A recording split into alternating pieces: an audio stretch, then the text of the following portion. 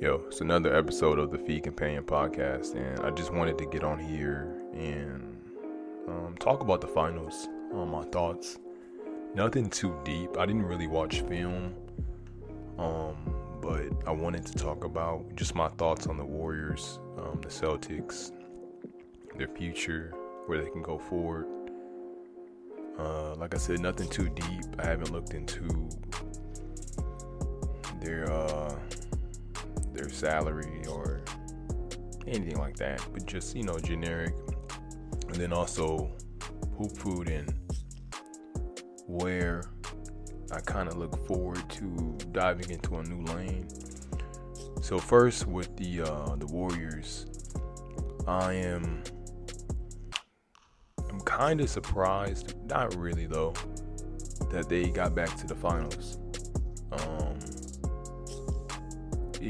We all saw it coming the whole year. If you had to pick a team, you probably were going to pick the Warriors or the Suns.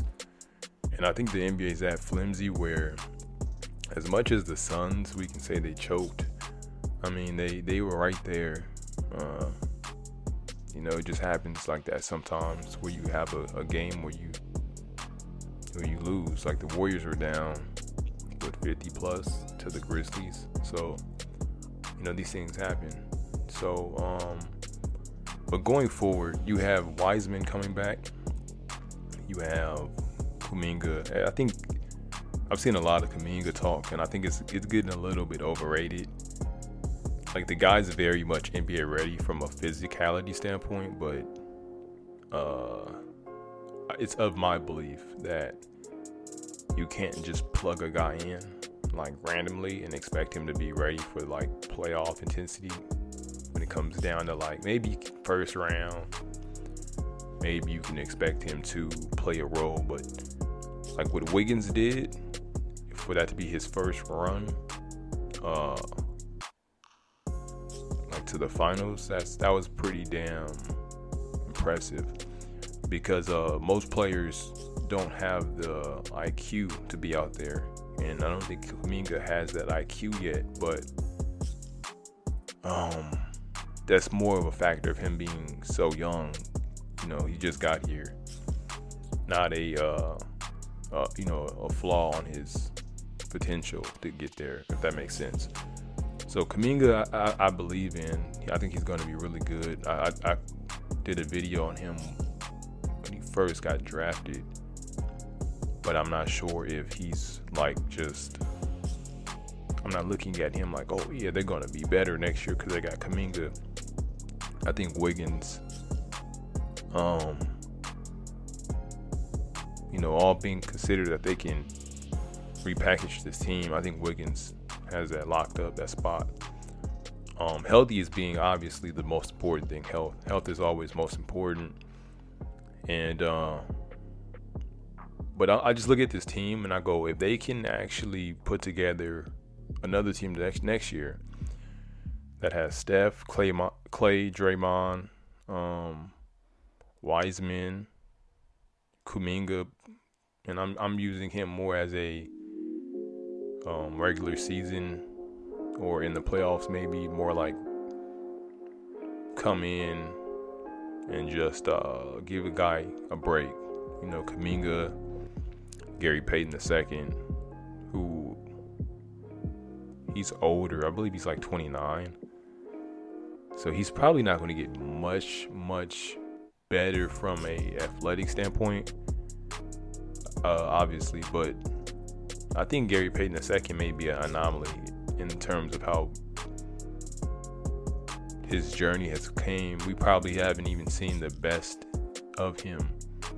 Hopefully I can say that.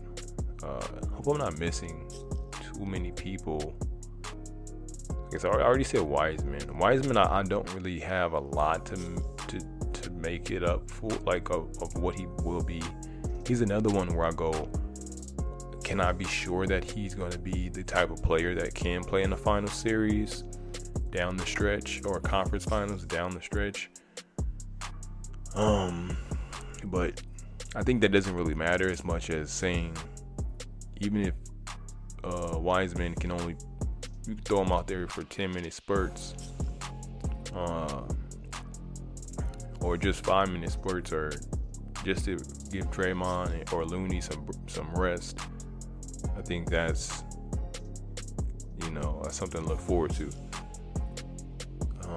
Like I said, I hope I'm not forgetting anybody. But for the most part, the point I'm trying to make is just that they have a lot of young pieces. Oh, Jordan Poole, who, it's kind of ridiculous when you think about what the Warriors have put together from a draft standpoint, to getting Wiggins, to have Jordan Poole, Wiseman, Gary Payton. I want to see what Moody can do next year. They're just they're not going anywhere. And we all know Steph and Clay and Draymond, his game doesn't necessarily translate as he gets deeper into his 30s, but he's such a smart player that, especially what he does from a short roll standpoint to a grab the rebound and push the pace, like all of that stuff, or just the chemistry he has with Steph. I don't see almost anybody else in the league who has the chemistry that they have with, like, from a point guard, or you can just look at it from a score to point forward relationship. Nobody really has that ability to, the way Draymond has, to find Steph at all times and to be willing to do that stuff. And then it's one thing to be willing, but to always be mindful of Steph may be relocating, so I need to find him, and then have the ability to actually do it too, not just because you want to do it. Have the tools to actually push the ball and etc. So timing, all of that. Enough about the Warriors though. Also, you got to think about the Celtics, and I think one thing I want to mention about Jason Tatum is that I was sincerely wrong about him in terms of, can he step up to the challenge? But a lot of the suspicions I've had of him since day one are kind of on display now. And I was always kind of the person that would say I wouldn't run an offense through him.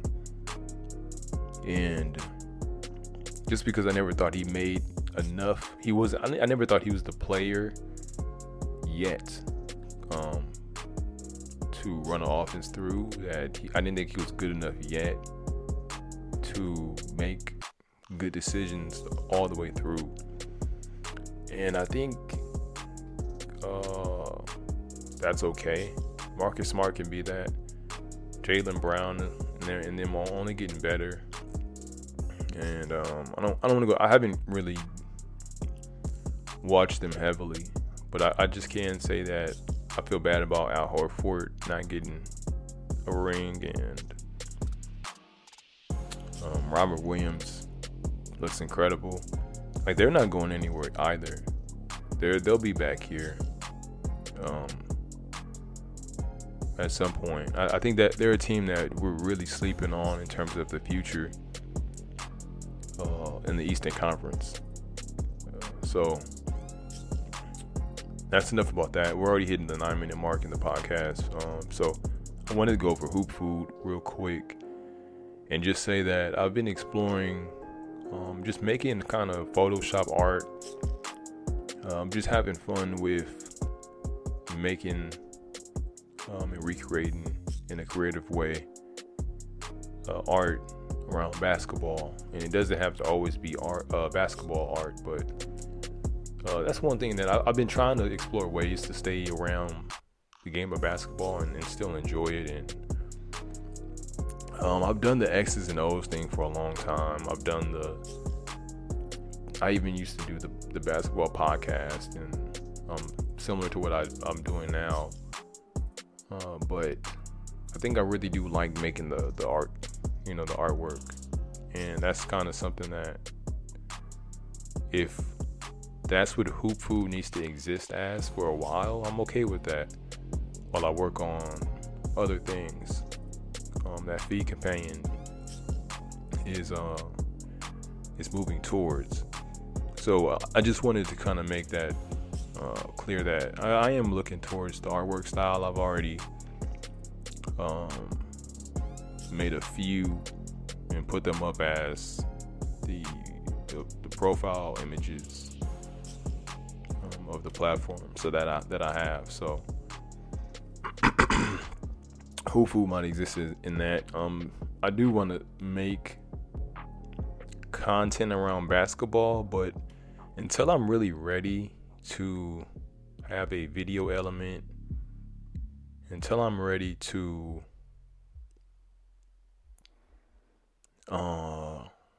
just have a kind of style where it's very in your face, transparent and open, and that's kind of where I would want to take HoopFood at its peak, and when it's fully running. Until I'm ready to do that, I don't really want to do like halfway stuff where I'm kind of just, I don't want to make it a habit that I'm breaking down plays on every game. I'm just here to break down plays. Like, that type of content, it gets old fast. Talking about making it, and one thing as a content creator I've learned is that you want the content to be manageable and fun, and it being manageable depends on what else you're doing in your life. So I like doing the creative work, and there is a ceiling or a scalable element to that too, which I want to explore, because it doesn't really touch on the other things that I'm doing. They don't really have an element in art, in maybe the NFT space, which I'm not big in the NFT space, but there's at least a possibility for it if I go down this road. And one thing I do like about this road is that there's a big space for NBA art, and you can even have a page where maybe the Instagram is all art, and then every now and then I break down a game, and then I feed that into my podcast, and then there's a structure in a strategy that I can employ here, and I'm still very passionate about the game of basketball. I always will be. I've learned so much, and the game is really beautiful. Anybody that says that they don't like the game of basketball now, or how it's played now, it's very puzzling. It's very like, I don't understand it. So HoopFood, I've said this many times in the past, HoopFood forever.